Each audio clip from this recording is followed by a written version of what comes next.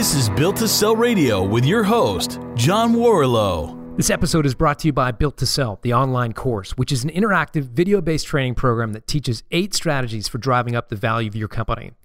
The course is made up of these 32 videos along with templates and quizzes and worksheets. You can view training videos in your own time, connect with others, and compare notes with classmates in the discussion area of each module. To learn more, head on over to builttosell.com/course. You know, as entrepreneurs, we grow up thinking about selling our product or service. And if you've been running your business for decades, you've been doing it for a long time. And so when it comes to selling your company, you may have the default or knee-jerk reaction to think about, okay, if I go and get acquired by XYZ company, I can sell more of my product. Or if Google buys us, they're going to be able to help sell more of our product. And in my experience, that's not why companies acquire other companies. Typically, it's not to help them sell more of your product. A business is going to buy your company because for whatever reason, they want to sell more of their product. And they think by buying you, they can sell more of their product. And that's exactly the story we're going to get into today from Hampus Jacobson. Hampus had a very successful mobile development company.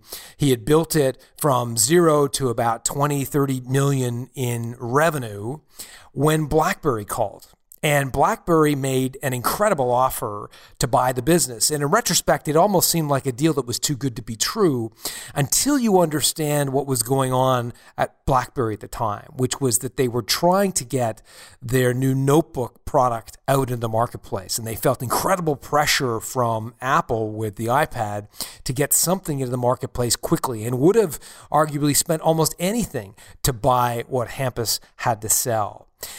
Here to tell you the rest of the story is Hampus Jacobson.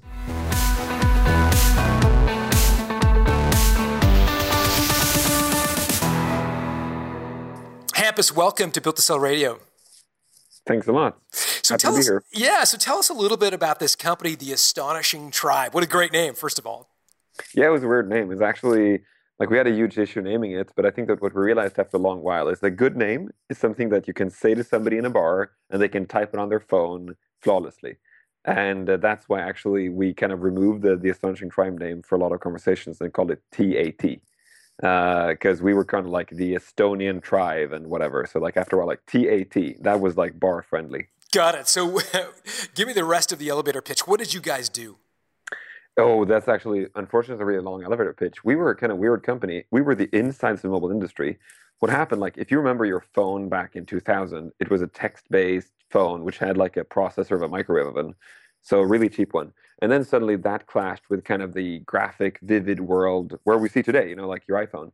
The problem was that back in the day, the processor and memory was not capable of actually drawing even color to the screen. And me and my 5 co-founders had actually spent all of our childhood doing that on different kind of weird reasons. So we were just called one day. We had this little hobby project. We were doing an arts project pretty much. And we were just called by Sony Ericsson at the time. And they were saying we have a huge issue about this. Can you help us out? And honestly, we started by saying, we don't think mobile phones are going to fly. This was in 2002. We were this is never going to happen. Mobile phones are going to be super boring. Bill Gates saying, 128 megs or whatever he said. Exactly. Would be enough for anybody. Ridiculous. Exactly. We were I'm not sure if this is going to be a great idea. But then, on the other side of the table, the guy from Sony Ericsson was please, please, please, please, please. We're okay, sure, let's go ahead and help them. And then we just found that we had just this amazing aptitude for that. It was we were the best team. And literally, the funny thing is, after 2 or 3 years in it, we realized we were actually the best team on the planet doing it. So we ended up doing, all of Samsung phones had our stuff, all of Nokia phones, all of Motorola phones, all of Sony Ericsson's phones. And then one day Google called and said hey, we're building a mobile OS. We can't really talk about it. Can you help us design it from ground up? And we were whoa. So we're actually we just, it was totally, our business plan was very simple. We want to have fun. We want to learn. And we want to be great at what we do. That was our business plan. And then, we just stumbled into this thing. It sounds very hippy-dippy. I mean, were you really that casual about it? I mean, in the start, the thing is, I was 21 when I started. I started as a project, which was I want to hang out with my 5 friends. It would be really fun to do this. And if it fails, let's go and get hired somewhere. And then what like the first year we were doing a lot of different things. And then the second year, the Sony Ericsson guys calls it up, and we still didn't really think it was going to fly. We helped them out, and then we were in the midst of helping them out. We realized, like, hey, we should probably hire one of our good old friends to help us out with this because we need to deliver a couple of things here that we don't want to do. So we hired a friend, we hired 2 friends, we hired 3 friends, we had 4 friends, and then suddenly we were 12 people. And, one of them had a kid, and, we're looking at, pensions and everything. We're like, hey, okay, we need to formalize this a bit. And then we suddenly just started doubling crew every year. We were like, and a lot of business development was done out of opportunity or boredom. Like our second big customer is really because we started to really hate having long conversations with Sony Ericsson. And we're like, we have to find somebody else who's interesting. And then a friend of ours or like a colleague of ours had worked with Samsung. So we asked for an intro and he introduced us to Samsung. And then we were in front of them and, they like open arms. They were like, whoa, this is amazing. And then we started working with them. And then a friend of ours worked with Motorola and we started working with them. And it was really... So the really model weird. was custom software development? I mean, you were trying to... Not at all custom, actually. It was actually product. So the weird thing is that, but the thing is, when you're selling to companies, I usually have this like rule of thumb. When you're selling to companies who have more lawyers than you have employees, it will be a custom solution. Like, do not think that you can sell them a product. It's just like my rule of thumb because they're going to ask for so many special things. But what it was like we were striving to be a technology company. But I would say what we did is that when we delivered the product, we delivered part of it in what's called binary code, so it was not actually readable by the customer. And then on top of that, we did like custom work for them to integrate it and develop and stuff for them. But some customers actually worked just by using our manuals. But most of our customers had like a dedicated crew of like 5 people that worked solely with them. So someone like the Android, like Google, like Sony would have a team of designers and engineers that you would have exactly given them to work with. How quickly did this company grow? You started in 2001 and you were acquired in 2010. Yeah, we started like November 2001, and it was completely it wasn't really a company the first half year. Like the first half year, we were just playing around and goofing around doing things. And then, like, in 2002, we were 6 people, and we started getting this project from Sony. And then we doubled people. We were, like, from 6 to 12, then 12 to 25, then 25 to 50, then 50 to 100, and then 100 to 120-ish, and then from 120 to 150. And the thing is, I think when you're growing a company, it's like there are a couple of different phases, but one thing you definitely see is the number of people you are. It's like when you move beyond 40 people, you know everybody's name, or at least ought to, but you don't really remember where they live or their partner or if they have kids or anymore. And when you cross like 100, you start to need like middle management and structures and like reporting and KPIs. And when you cross 150, you need like business units and thinking about that. So that was really like the very different phases in the company. So you did all this in the space of 9 years because you went from 2001 to 2010. And I understand in 2010 you were up to about 25 million in revenue, 180 employees. Is that right? Yeah. What astonishing growth. 5 co-founders. What was the capital structure like? I mean, did you all each own an equal portion? Did you have venture capital involved? What was that like? Yeah, we were 6 co-founders. And the weird thing is that we actually, like in 2007, like when the iPhone hit the market, and we had been working with Android, we were really realizing what's going to happen. And then we realized like, we had this big vision that we wanted to build a phone of our own. We were like, we have an amazing idea. We could really work with stuff like Android and then build stuff on top of it. And kind of, we didn't understand the capital need of building a phone because that's what our customers did. So we had never seen that part. We knew the craft needed, but not like the money needed. So we were saying like, oh, let's get money. Let's go out and on the market and get an investor. What we didn't understand is like the thing we worked with was so unsexy. So we actually went around, like I was in London, I was in San Francisco, I was in in Stockholm, here in Sweden. I was in a lot of different places. And nobody really were interested because we had this really weird thing. We were asking, like we were saying, we want $10 million. We want them to actually buy used shares of us founders because like all of our capital is tied to this company. So we want some kind of,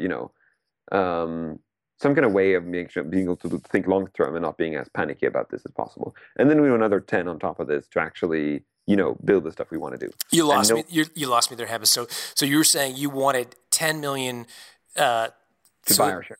So that the founders could put some money in their pockets and sort of Yes. have that sort of piece squared away, and then another 10 million of growth capital. Exactly. And what happened is that everybody we met said, like, the latter 10, the growth capital, I'm happy to give you that. I'm happy to give you 20, but I'm not going to put money in your pockets. Like, that's a big no-no. And we went around, met a lot of different VCs. They were saying the same thing one by one. And we were just trying to explain to them, understand that these guys are like 25-ish, whatever, 26, 27.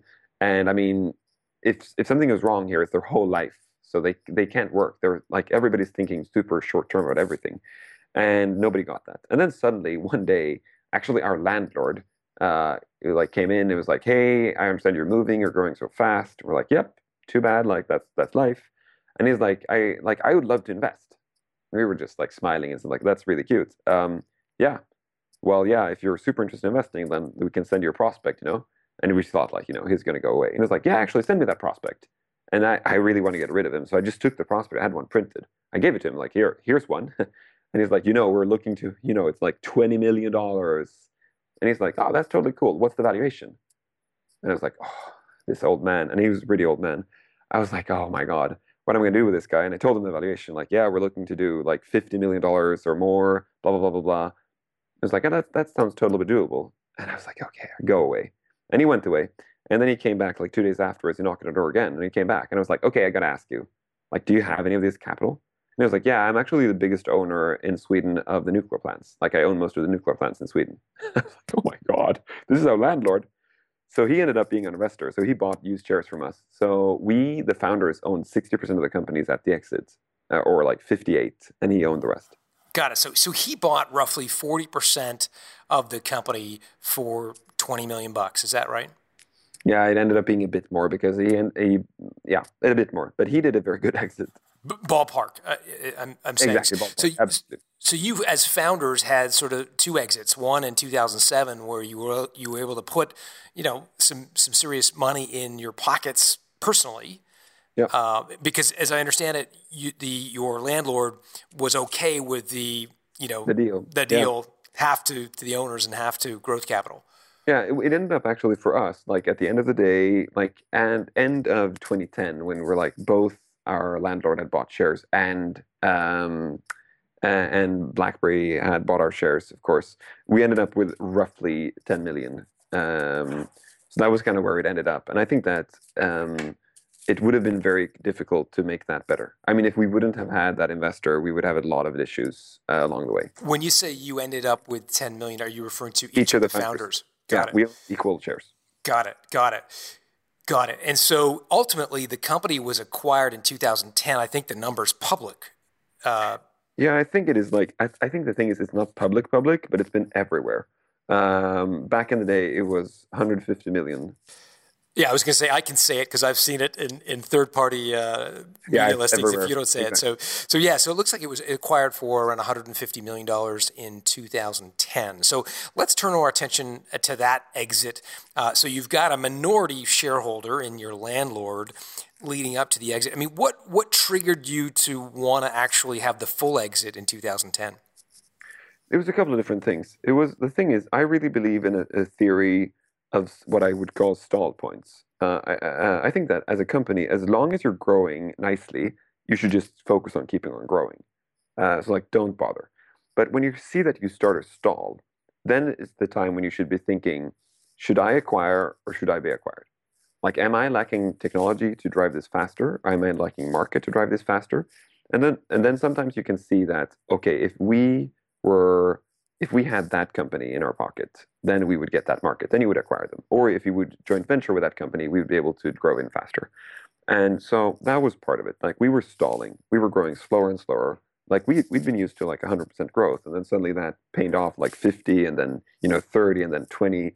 And 20% growth at that time was, I mean, it was still okay, but we were really feeling that we were not growing as fast. So that was one. But it was a couple of different things. So one, we were stalling. We're starting to stall. The second thing is, like, the 6 founders, we were 6 of us. I was the only one who was a part of the board and part of the management team. The rest had kind of different kind of ways, moved to different operational roles. And at strategy meetings, they were pretty passive. And most of them were kind of saying, I'm starting to think about other things in life, and this feels like, is it okay if I actually would take another job if I'm interested, and so on and so forth. So, like, you could see that the six founders were getting, and that's not a big thing. We're six founders. One of the founders could easily leave, but that would definitely be a risk, of course, culturally. What happens? What do the employees think? And then the third thing was that the mobile market was really on fire. On fire as in a bad thing, I mean. It was like in the day, Motorola was almost like everything was turning in the bad direction for them. They were later being acquired.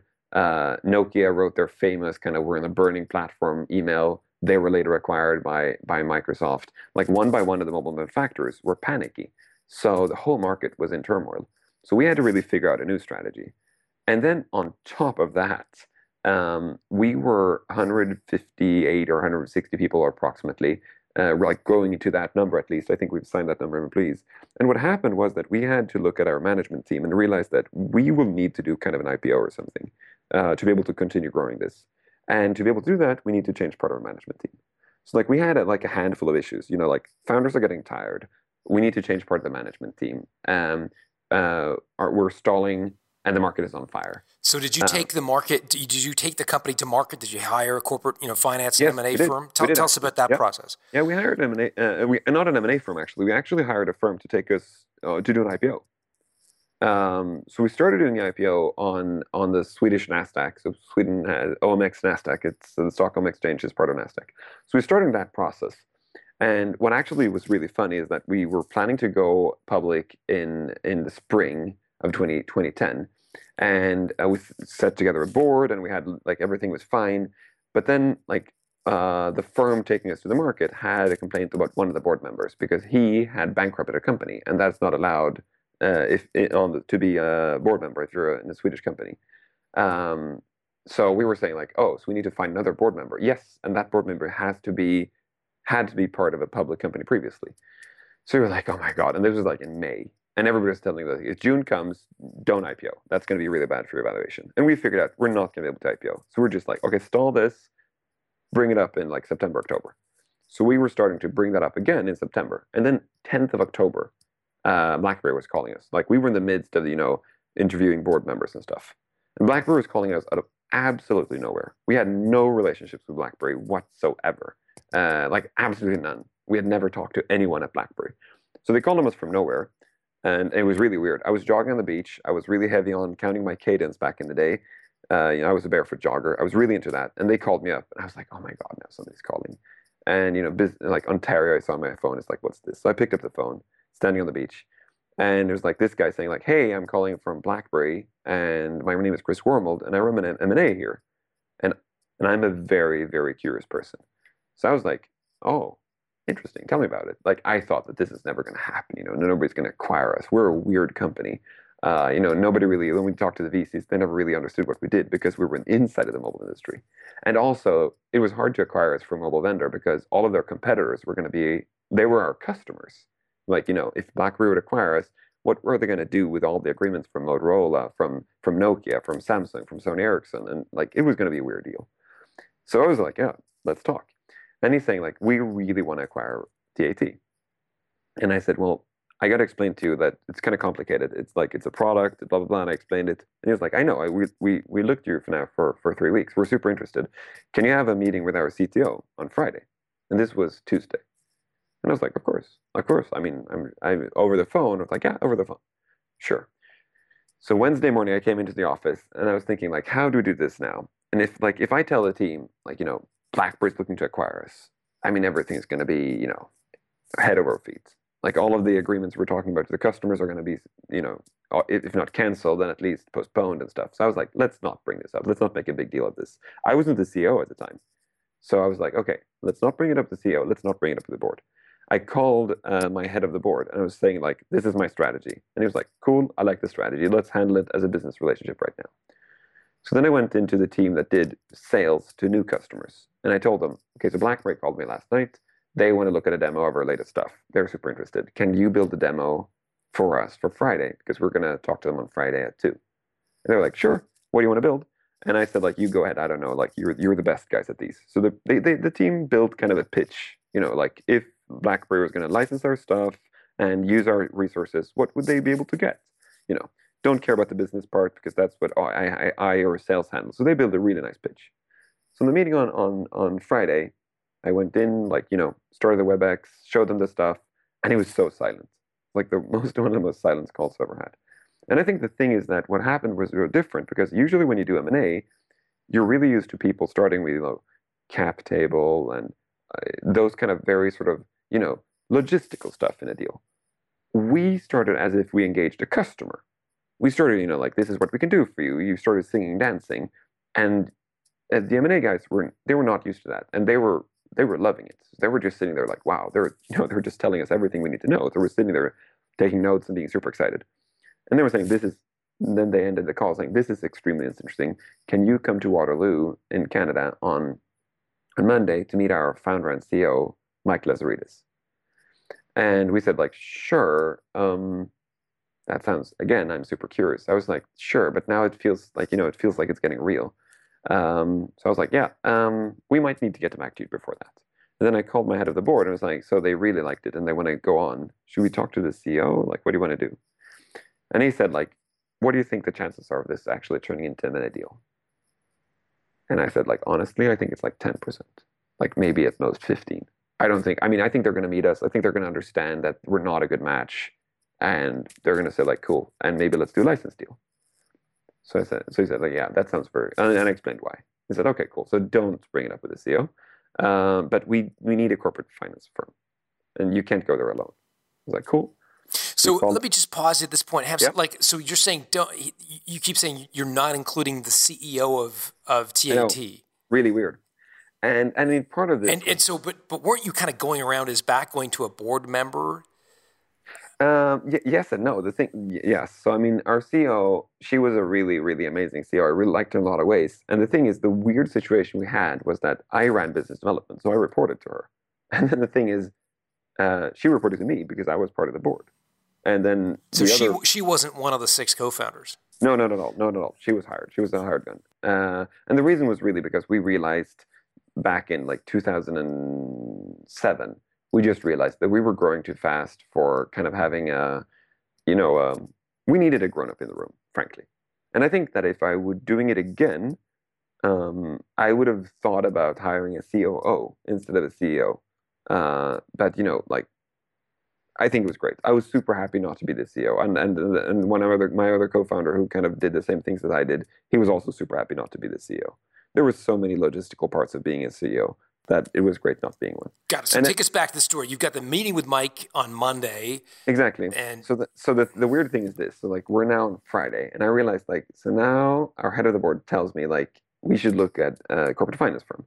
And we had tried acquiring a company actually a year earlier. And I really liked that firm because, I mean, they had a firm. So they were on the other side of the table. So I called them up and was like, you know, we never acquired that company, but I really liked you guys. And, you know, we got this offer. We'd like to hire you. And can you join us to like fly with us to Toronto and meet them in Waterloo? And they said, like, of course. So the first thing you need to do is that you need to ask them about the price. And we were saying, well, no, let's just fly there. And then the corp finance guy said, like, no, listen to me. I'm your advisor now because you just signed the paper with me. I'll call them up and talk to them about the price. And I was like, yeah, sure. Go ahead. I mean, what can we lose? It's never going to happen anyway. So, like, call them up. And he said, like, what's next year's turnover? And I told him, this is like what we expect next. And of course, you know, I'm a founder. I sugared a bit. Like, you know, it's like, you know, I don't want to sound, I was bullish, of course. He's like, cool. Thanks a lot. What did you tell him you were expecting in terms of turnover next year? Let's see, what's that? So it was 150 divided by 4. What's that? 25. No, it's like between like $28 million or something around that. In terms of annual turnover. Exactly. So like I said, like next year, you know, 2010 is going to be around 26 or $27 million or something. I said a number to him. And then he said, like, cool, that's great. And I think that it was going to be, I mean, honestly, I think it was going to be like 20 maybe, at probably not more than 20, because we were not growing at the pace we wanted. So he called up BlackBerry, and then he got me back on the phone. He was like, okay, cool. I got a verbal offer for them. And I was like, now you got to tell me what's the verbal offer. And he said, so they're saying they're offering you 3 to 4 times next year revenue. And I told him what that is. And I was like, 3 to 4 times next year's revenue? That's just crazy. It's like, well, that's what they said, so that's good, right? And I was like, yeah, that's definitely not going to be a problem. And then we flew there, and actually we did even crazier. We actually called in sick, honestly, because we thought it was going to be so improbable this is actually going to fly. We were just thinking, like, if we actually, tell the company that this is going to happen, everything is going to go the weird way. And right now, I would never do the same thing. I think that was kind of an irresponsible thing. I wish we would have talked to the CEO over the weekend and brought her up to speed about it. But like the head of the board was very much saying, because we were in a very, very big negotiation with a big Chinese telco, and she was constantly flying there. And the head of the board was really telling me, if you bring up that we're maybe going to be acquired, she's going to postpone a lot of those discussions because she doesn't want to have half an agreement signed with them. And I was like, I truly agree with you, but like we're going behind her back. And he was like, yes, but we're going to go behind her back for 1 day. And I was like, yeah. And then it turned, 2 days. And I was like, okay, now I feel really uncomfortable about it.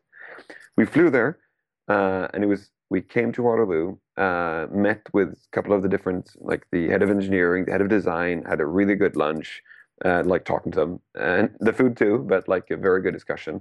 Then went into like HQ, BlackBerry, came in, and this huge meeting room with all of the management team, which was very rare. I mean, I did M&A for them later, so it was a very strange situation. We came in, and Mike, who was an extremely brilliant person, Mike being the co-founder of exactly, he was one of the two co-founders, exactly, and like co-CEO of BlackBerry. And Mike was the tech guy of the two co-founders, and very few people understand what a person Mike was. Steve Jobs are famous for being brilliant, and a lot of those people, but Mike Leslie is not that famous, especially not outside Canada. But Mike was, I mean, brilliant is an understatement. Like there are few people I've been around that I've been like in awe of their brilliance in such as a multifaceted way. So he started by saying like, okay, so tell me about TAT. And we started telling about TAT. And then like, 2 minutes into the product presentation, he interrupted us. It was like, so this is built on C, programming language. It was like, yes. Yeah, but we think that Flash is going to be much better, which was Adobe's product, which was our only competitor in the market. We were like, no, you don't understand. The problem with Flash, and he was like, just, standing there in front of us, like arms crossed, and looked just so, almost patronizing. And, me and one of my co-founders who was flying there, one of my tech co-founders, we went honestly, completely bananas. Like, I thought, like, okay, we flew all the way here, and they're not even interested. So I was like, okay, let's use these 3-4 remaining hours till the airplane leaves to just tell them what they're going to go wrong with Flash. So we were just speaking openly from our hearts, like how bad of an idea it was to trust Adobe Flash to actually be the head of the core of their platform. And, we went on, and Mike, he was super brilliant. He was like, every single thing we said, he caught it and like turned it around and explained why that would work. And like, he was so smart. We were just standing there fighting and fighting. We were used to these fights because it happened every single one of our customers, of course. And then, after, 15 minutes of just constant arguing about this technology choice, he was like, thanks. That was a great discussion. We had like 10 slides left of the presentation or something, and we hadn't even got half through the product. He was like, can you be in my room now? Just talk to me alone? We were like, yeah, whatever. Like, you can do whatever. We were like, yeah, whatever. Okay.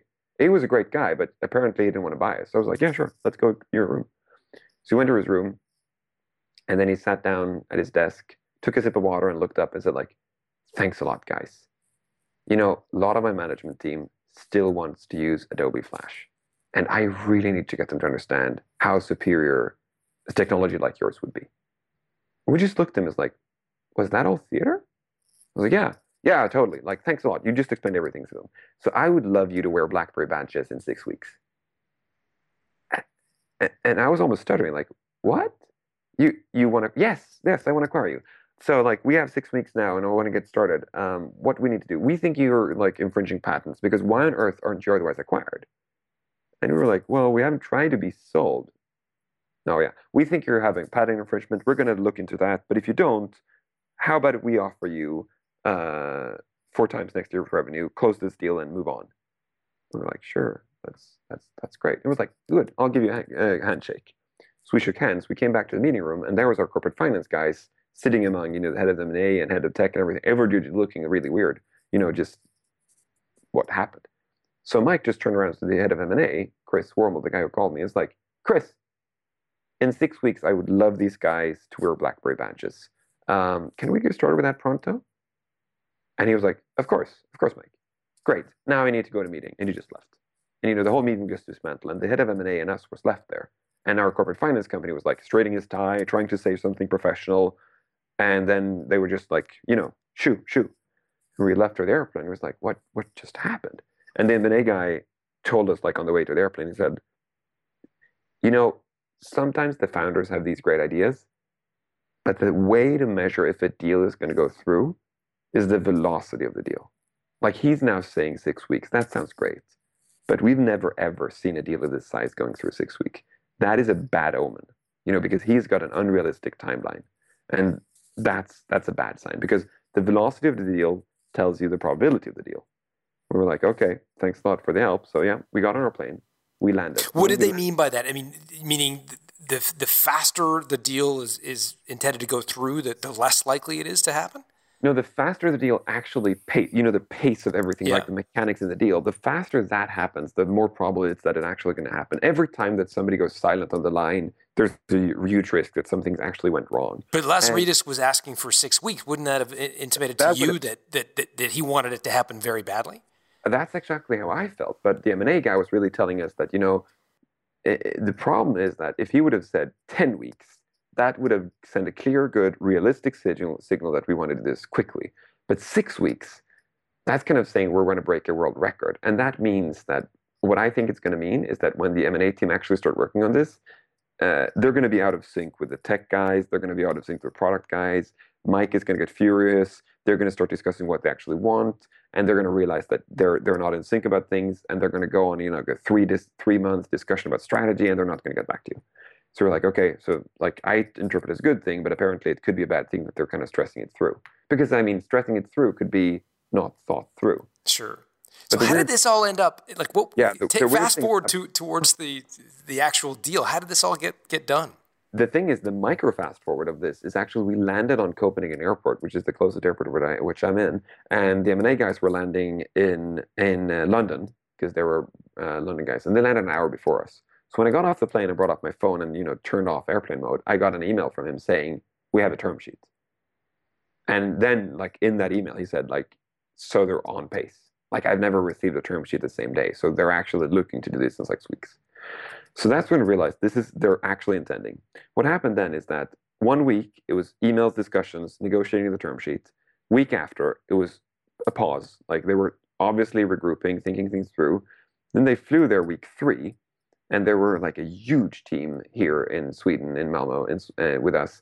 I think there were like 8 people, and they were really and the story was then, of course, our CEO knew, our CTO knew, our CFO knew, the management team knew, the board knew, but still the employees didn't know. So what we were doing this as was that BlackBerry wants to license our technology. And they were very serious because they wanted for this product, and we can point to the product. So they wanted to really quickly go through, set up a project and do everything. So we were actually rubber hit the road. The design team started working with them. The tech team started working with them. The licensing guys started working with them. Like everybody just locked into position, just as if they were a customer.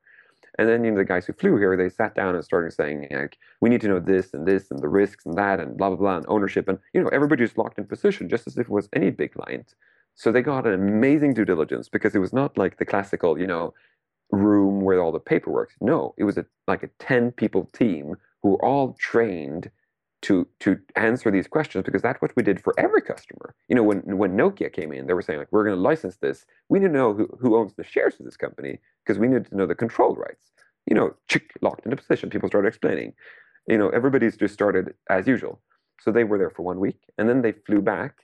And then they landed 2 weeks later, and then we had actually the final the negotiations, and it was a complex deal because remembering that we had those license agreements with our competitors, they did not want those license agreements because that was really a bad idea for them to have. BlackBerry did not want to have a license agreement with Nokia because they didn't want to open up the can of worms with that relationship could give. So they were doing They were doing a very special kind of deal where they started a subsidiary. We pushed down all the technology, and they bought that subsidiary. So they kind of left a mother company which is completely empty, except those agreements. It's a pretty common structure to do, but it's still kind of complicated because all the employees need to reassign to a new company. All the tech need to be reassigned, and then you need to have a license agreement back to the mother company because that mother company needs to honor all their old license agreements. But now they don't. The mother company doesn't own the technology; it only has the license right to continue to offer it. And then BlackBerry went and bought that subsidiary, and then we were sitting for 4 days and nights straight. I went home every night at like between 12 and 2. I went home and slept. But our lawyers, our American lawyer and our Swedish lawyers, because we had an American licensed lawyer and we had a Swedish legal team, and our corporate finance guys, they were pretty much sitting there straight, and our head of the board. They were just sitting there negotiating constantly. And then the final day, we were sending out an email to all the employees saying we would gather everybody at 10 and like talk about something. And, pretty much, rumors were around. People got that was something happening. And we were supposed to sign the license agreement. The license agreement and, share purchase agreements and everything. We were supposed to sign that at 9:30. Like 30 minutes before, sign that, and then go over to the company. And then at 9:30, like they said, we actually want to change clause, 14.6.2, whatever. And our lawyers were just furious. Like, you can't do this. We have to sign this in 8 minutes. We have to print these and everything. And BlackBerry were just sitting there, like completely, stone-faced. It's like, no, we're not going to sign this. So then, head of the board and myself, and the CEO and the head lawyer and the licensed lawyer, we all went into the room and said, like, is this for real? Or is this just, are they pushing it? And then we just decided, let's send out an email to all the employees that we move the meeting to 11. So we send that email and, CC the BlackBerry guys because, the BlackBerry guys were supposed to, quote unquote, present on that meeting something. And when they saw that email and we went out of that room, we were back into negotiation. They realized that we were not going to just fold. So we were negotiating for another hour, and then we signed the agreement, and then we went and presented for the employees and saying, like, hey, this is BlackBerry, they want to acquire it. What was the one issue that was the last-minute deal? Warranties and indemnities, it always is. It's like, the price was really non-issue. The price was one of those trophy things that, nobody, at the end, it was one of those things where, like, we didn't even discuss it till the last day, and when we discussed it, it was almost like, it was like a toy. We were all kind of understanding that where we were ballpark work. And they ended actually up saying, they actually funnily ended up saying slightly more than what we agreed, 4 times next year revenue. But what they did is that they didn't give us all that money because our CEO, when we hired her, we really want to give her options. But she was super saying, like, I do not want any options. I don't want any of that. We don't really know why, but she was saying, like, adamantly, I do not want any shares. I don't want any options yet. So we're like, okay, whatever, go ahead. So she didn't have any shares. And the BlackBerry guys were saying that is just so unfair that she doesn't have shares. So we want to give her cash. So we're going to take money out of your pocket and give to her. So the deal is going to look like this. You're going to get X, and then she's going to get this amount. And the thing is, it ended up being a bigger sum anyway. So we were like, yeah, whatever. It's totally okay. But then the last minutes was all like, what was going to happen if? What was going to happen if? Like, what if the technology isn't as good as it is? What if not all the employees are going to sign on the new company? Because this is also a really weird mechanic that most people don't know about acquiring companies, is there's usually a signing date, and then there's a closing date. And in between those is when you do a lot of the, final due diligence. You really figure out what's going on. You have a couple of clauses that need to go through. The scary thing is that we had a clause said 90% of the employees need to sign with a new company. Because if not 90% signs, then BlackBerry is not willing to go through this deal. The deal is not going to close. And the closing is when we would get the money. And the problem is that was a 6-week period. So the problem is the second we were signed, we were, if we were not informing our clients, we're going to breach our customers. We're going to breach a contract with them saying we had to change our ownership. So we had to tell them we just changed ownership. But then 6 weeks later, we were having a new owner, which meant that, if Nokia, Samsung, Sony Ericsson, all of our customers, they were going to pull out, and then 85% of the employees were going to sign the agreement, then BlackBerry wouldn't acquire us, and now Nokia and Samsung and the guys don't want to work with us. What did the companies like Sony and so forth not, basically canceling their agreements with you? What did that have to do with whether 90% of the employees stayed? Why are those two things? No, there were two different things. Okay. So the one thing there was like BlackBerry didn't want to buy the new company, or they didn't want to buy a company if they couldn't get at least 90% of the employees, and that the technology didn't do any patent infringements. So there were two. I think there was one more, but that was walk in the park. But those two were like, you can always happen to infringe patents without knowing it. So they were going to spend those 6 weeks in figuring out that we didn't, and then they want 90% at least of the employees to sign the papers before they acquired it. But the problem was that the second we signed the first agreement, the day of the announcement internally, the day of the announcement, the news is going to be out. It's just going to be in the media, and we would have to call all of our clients saying, we are changing ownership. Do you still want to have our license agreement? Because that was a clause of our license agreement that we had to inform them of a change of ownership. So the risk we were at was like, what if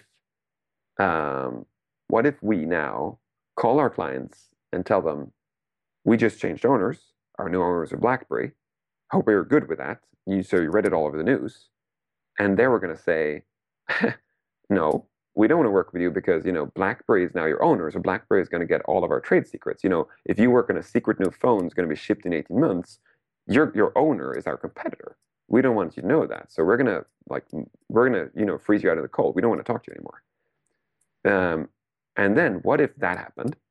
And then 6 weeks later, or 4 weeks, I actually realized it was 4 weeks later. 4 weeks later, then only 80% of the employees are going to sign for the new company because they didn't like BlackBerry as an employer. And then BlackBerry wouldn't close the deal with us. So then we would sit with the old company, everything was fine, except no customers. No customers, yeah. And of course, we could call back Nokia and the guys and saying like, hey, the deal didn't go through. And I mean, they wouldn't have trusted us. They would like, yeah, you just try to sell it, so we don't want to work with you. So how did you overcome that? What did you do? Did you roll the dice and accept the reps and warranties, or did you renegotiate them? Sweat, blood, honestly. Like, I mean, we negotiated, there were a lot of the warranties we negotiated were personal warranties. Like, because there were warranties saying stuff like, if this is not right, then the founders are the ones that need to warrant this. Because BlackBerry argued, you're the owners, and you're also some of the key people at this company. You have total insight of everything. So, if something's strange, you know that. And, if we're going to find out, you're the ones, your head is going to be on the line. And for listeners, this is an important point. And regardless of you're doing a deal to sell your company for $1 million or $150 million, you're going to have reps and warranties that you need to sign, which means that you are representing and warranting that, what you have said to the buyer is true. And usually they can come after you not only in your business, but also personally. So these do tend to come up as deal points because, you as the founder, you're trying to transfer risk from owning a company to the new owners. You're saying, hey, here's my company, now all the, the economic benefits, but also all the risks of owning that company are going to you, the new owners. And the last thing you as a founder want to do is take on a bunch of more obligations and risks, warranting and representing that, they have the rights to, come back to you if what you're saying is not truthful. So these deal points tend to come up a lot in the final minutes. And it sounds like that's exactly what had happened to you, Hampus. These deal points were biggies. Yeah, and the problem is that, I mean, there are a couple of different things because, I mean, the reps of warranties that kind of tell you own the shares, which is like, yes, I own the shares. It's okay, I know that. But then there are reps and warranties, which is like, you have not infringed on any patents. So then we were saying like, yeah, to the best of our knowledge, we would like to have it to the best of our knowledge clause. But the problem is, of course, with the to the best of your knowledge clause, is like, how on earth can they prove that we didn't know? It's a very subjective thing, right? And that's where you get into the subjectivity of law versus the binary nature of coding. Exactly. And we were really saying, you can, like, if we had an infringement, like, of course, we would have some documentation about it, probably. Like, you have all our email, like, whatever, you're going to find it. And they were like, yeah, we can't have it to best of your knowledge clause. And then we were saying, like, we can't sign on a clause which is out of our control. Like, we can sign a clause that says if it's going to rain tomorrow, the deal's not going to go through because we can't control weather. And they were saying like, do you think it's going to rain tomorrow? We're like, you don't understand the point. Like, we can't control it. Even if I thought it was going to be the sunniest day, if I'm going to say that nothing's going to happen if it's going to rain, I can't sign on that. And we were just sitting there as a continuous argument. And then the other side, which is tricky, which is like, if you own a company, the worst thing that can happen is usually the company goes bust. Economically, that's a really awful thing. And the other thing is that you have to look all their employees in the eyes and said, like, I'm sorry, you have to look for another job, which is really, really, really horrendous thing to have to do. But the problem with when you're selling a company is that the downside is no longer you're going to lose everything you have. The downside is we're going to come after you. So the downside is a lot worse than if you don't sell the company. And their argument was like, yeah, but the upside is a lot better too. And we were like, yeah, but we can't sign on stuff which is outside of our control. So how did you, in the case of, do you own these patents, or have you had a patent infringement, or have you infringed on a patent? How did you overcome this? You wanted it to be to the best of your knowledge. They said no. What was the final document? If I remember correctly now, I think we had like 15 reps and warranties, which were really like the ones we discussed. And some of them, what we'd end up doing, which I think you always do, is that you're just sitting there. I wonder there must be a classical expression, if you know the guys, like the farmers that are kind of selling sheep and cows to each other. It was one of those, you get a good one, we get a good one. We were just sitting there like, okay, like we know we own our shares. And they were saying that's not worth anything. Okay, you can get, we own all our code. I'm like, okay, cool, that's cool. Okay, what do we get for that? And they were saying, you can get blah, blah, blah. And we're like, that's not worth anything. And we're just sitting there like negotiating as we were, if we were like, tweens trading cards with hockey pictures. It was like, you can get this one. And we were sitting there trading. And after a while, we were sitting like, I guess this is the best we can get. Like, we can't get better than this. And then what happened the last hour was that they said, give us that picture back. And we were like, no, you can't get that clause back. Like, that's our clause now. Like, we're not going to guarantee that. And they were saying, like, give us that clause back or we won't sign. And then that's when we just said, okay, call off the meeting, postpone it. And then they just like, okay, keep the picture.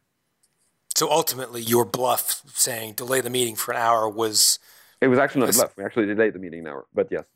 But it was enough to get them to realize you were serious. I think they realized that it was not like we were not going to be pushovers. We were not just going to fold. We were going to sit there and continue negotiating. Help me understand something. You said you expected, top line revenue, optimistically between 26 and 28 million. And Lazaridis offered 4 times top line revenue. So the math on that is roughly 100 million. But you ultimately sold for 150 million. So where did you get? Sorry.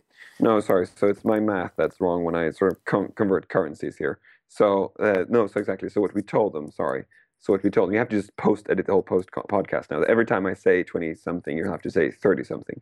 So realizing now when I actually do the math, we told them the next year's revenue is going to be around like $37 million. Got it. Okay. Which is where we're getting up to 100 exactly. to 150. Okay. And it was probably going to be 30. So, we were definitely sugarcoating that. And also because it was one of those ridiculous discussions, like if somebody just comes into your shop and says, like, how much goods are you going to sell next year? And you're like, why do you want to know? Because I want to know what the shop is worth next year. You're like, there's nothing that you don't need to guarantee what you're just saying. So you can like, we're going to make 100 billion zillions. They're like, oh, cool. Was the 150 million, was that on an earnout? Was there a portion of that? Was that cash closing? No, what was that? It was actually cash on closing. So that we didn't expect that at all. We expected it to be a deal where like part of it was going to be shares, part of it is going to be an earnout, and part of it is going to be cash. And they were just saying this is a cash deal. And actually, we got a bonus after 12 months if like 80% of all the employees stayed. We got another bonus. So I think that there was usually what's called in M&A, there was an escrow agreement. So there was an agreement withheld, I think 20% of the money, if I remember correctly. So looking that we were not going to be sued in the coming 12 months, looking that still a significant part of the employees were going to stay, and like none of the key employees were going to leave or something like that. There was a list of demands, and none of those things happened.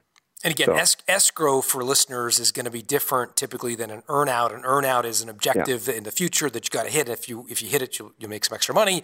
An escrow is a portion of the agreed upon sale price, which is put into a trust account held by a lawyer, and it sits there for a period of time, 6 months, a year, ensuring that a certain set of events that you agree to don't happen.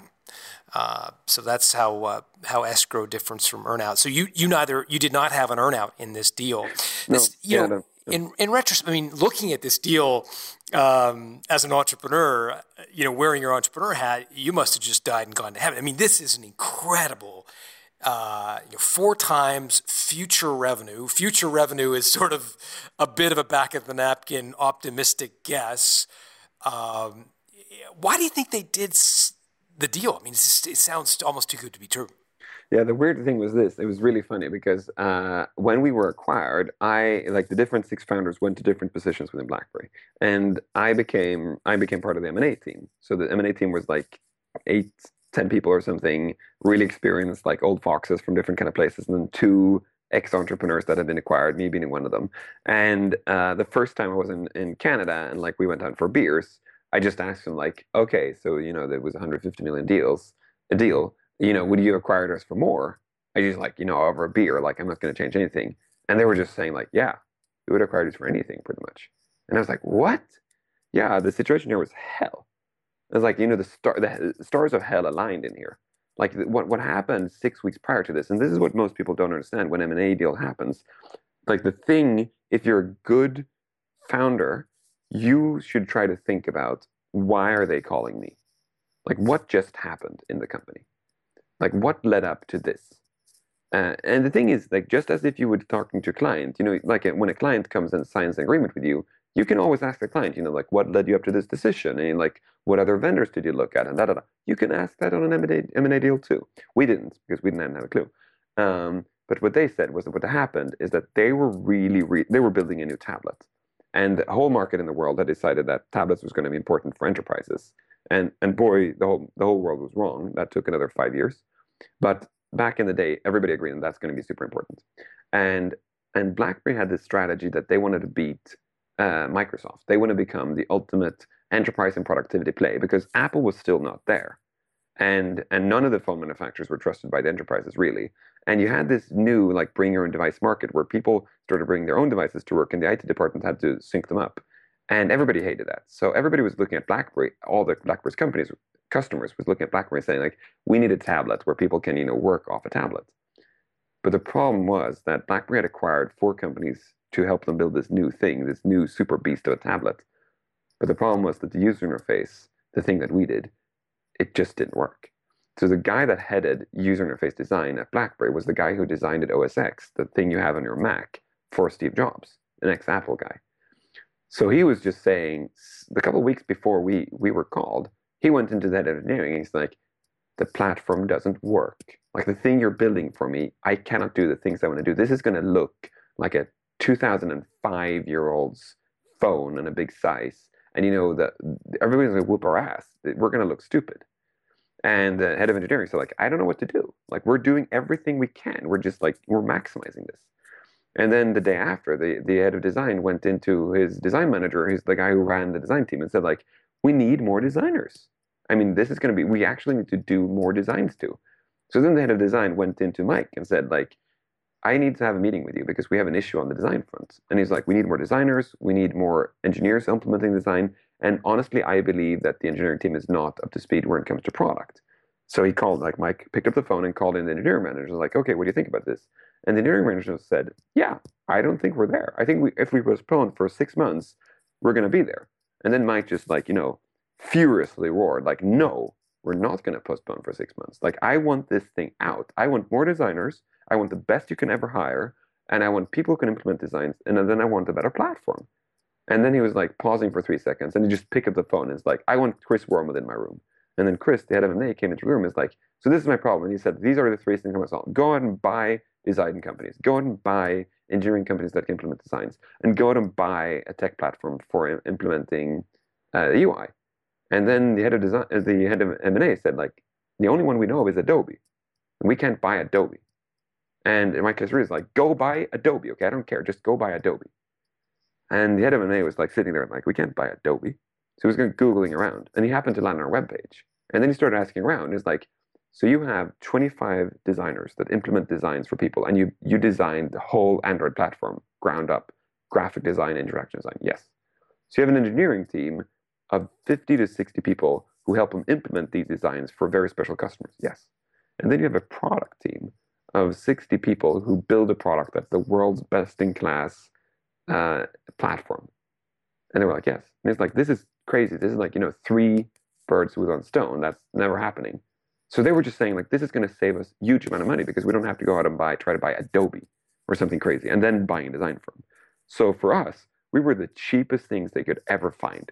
So the thing is, when I asked them, like, would you have paid more? They were just laughing. Yeah, we were looking at Adobe. What do you think Adobe would have cost? You then went on to run M&A for the EMEA, so the European region for BlackBerry. What did you learn from the experience selling your own company that you then applied to the companies that you were looking to buy? So I think the biggest thing I learned there was really alignment making sure that there's alignment on the founder level. Because I think, so like making sure that people with vision have alignment. A lot of people look at deals and they want to talk to all the shareholders. And that, of course, you need to talk to the shareholders. But the thing is, if the founders want to sell, then most of the times the shareholders need to sell. If you own a company, if you're an investor in a company, and the 2 founders come into your office and say like, okay, we've got this offer, we want to sell. If you turn around and say like, I don't think you should sell. The thing is, you just demotivated your most valuable asset. So you as an investor, you will have to say, okay, tell me how much do we get out of this? Like work with me. Like I'm not going to sell for nothing. So the thing is, you end up having 2 buyers. You end up having the people who you need to please, gut feel please. Like the founders, yes, they will get money, but you know that they're going to get an enormous amount of money because they're founders. They're not billionaires probably. So you need to satisfy them economically, but that's pretty easy. But the thing you need to do is that you need to satisfy their ego. So you need like, this is the vision, this is what we're going to do with your company, we're not going to fire everybody. Then you need to satisfy that they can turn around to the media and say that this is an amazing success. You need to craft a story. And they need to turn around to the employees and saying, this is amazing for the company, right? And they need to turn around to their family and spouses and their community and say, this is amazing. So that's the thing I really realized. When you buy companies, you need to talk to the founders a lot more than you think. Because if a lot of people talk to the founders if the founders are big shareholders. But I have acquired companies sometimes when the founders had, 6% each or 3% or whatever. And this is going to be like a $10 million deal. So it's not going to be a huge deal for them. But if they could turn around to media and saying, I built this amazing company and now it's acquired by BlackBerry, that's a great story for them anyway. And then we had to work with earnouts and other things to because they didn't have shares enough. What a fascinating story. I'm still reeling from, I could ask you questions after questions about this, but our time is short. Hampus, tell us what you're up to now. So after 2 years at BlackBerry, I ended up leaving BlackBerry and started a new company. And I started a company because I was extremely frustrated, both at DAT and at BlackBerry actually, that I felt that a lot of times sales organizations are run totally on gut feel. And I'm a true believer that everything we do in a company, we're trying to run with engineering precision. Like if you go into the marketing team is measuring everything they do. They do not spend money wasting money, throwing out the window. They're really thinking things through. They're setting up measurements and they're throwing money where they get the money back. But then when you turn to the sales team is this just huge pit of leaderboards and people shouting and screaming. And that's just not the way it's supposed to be. You want to have an engineering measurable process where you know that the people you're hiring, you're training them the best way and you're getting them up to speed the best way and they're using best practices. So when I left BlackBerry, I felt I have to build this company. I will build a company where all the salespeople can get help on what to do next. What is the best thing you can do with every deal and every contact that you're talking to? So that is what we were building. And this is like now, I left 2012, now it's 20, so I've built this company now for 3 years. We have amazing customers. We have customers like Hootsuite, Evernote, Intercom, and every company who uses Salesforce, who's got more than 20 salespeople, who want to have a predictable, structured sales process. When they talk to us, they're just saying like, where have you been all my life? And it took 3 years to build, though, because it was, I spent a lot of money and blood, sweat, and tears doing this. Where do people reach you? Twitter is really good, at HAJAK. And then on my email address, Hampus, HAMPUS, at brisk, BRISK.io. But I reply really, really quickly on Twitter. I do not reply very well on LinkedIn. Like I have an issue with people saying, I'd like to connect with you on LinkedIn, and no context. So I'm pretty bad at those, but I'm good at the other two. Hampus, thanks for joining us. Thanks a lot. This was great.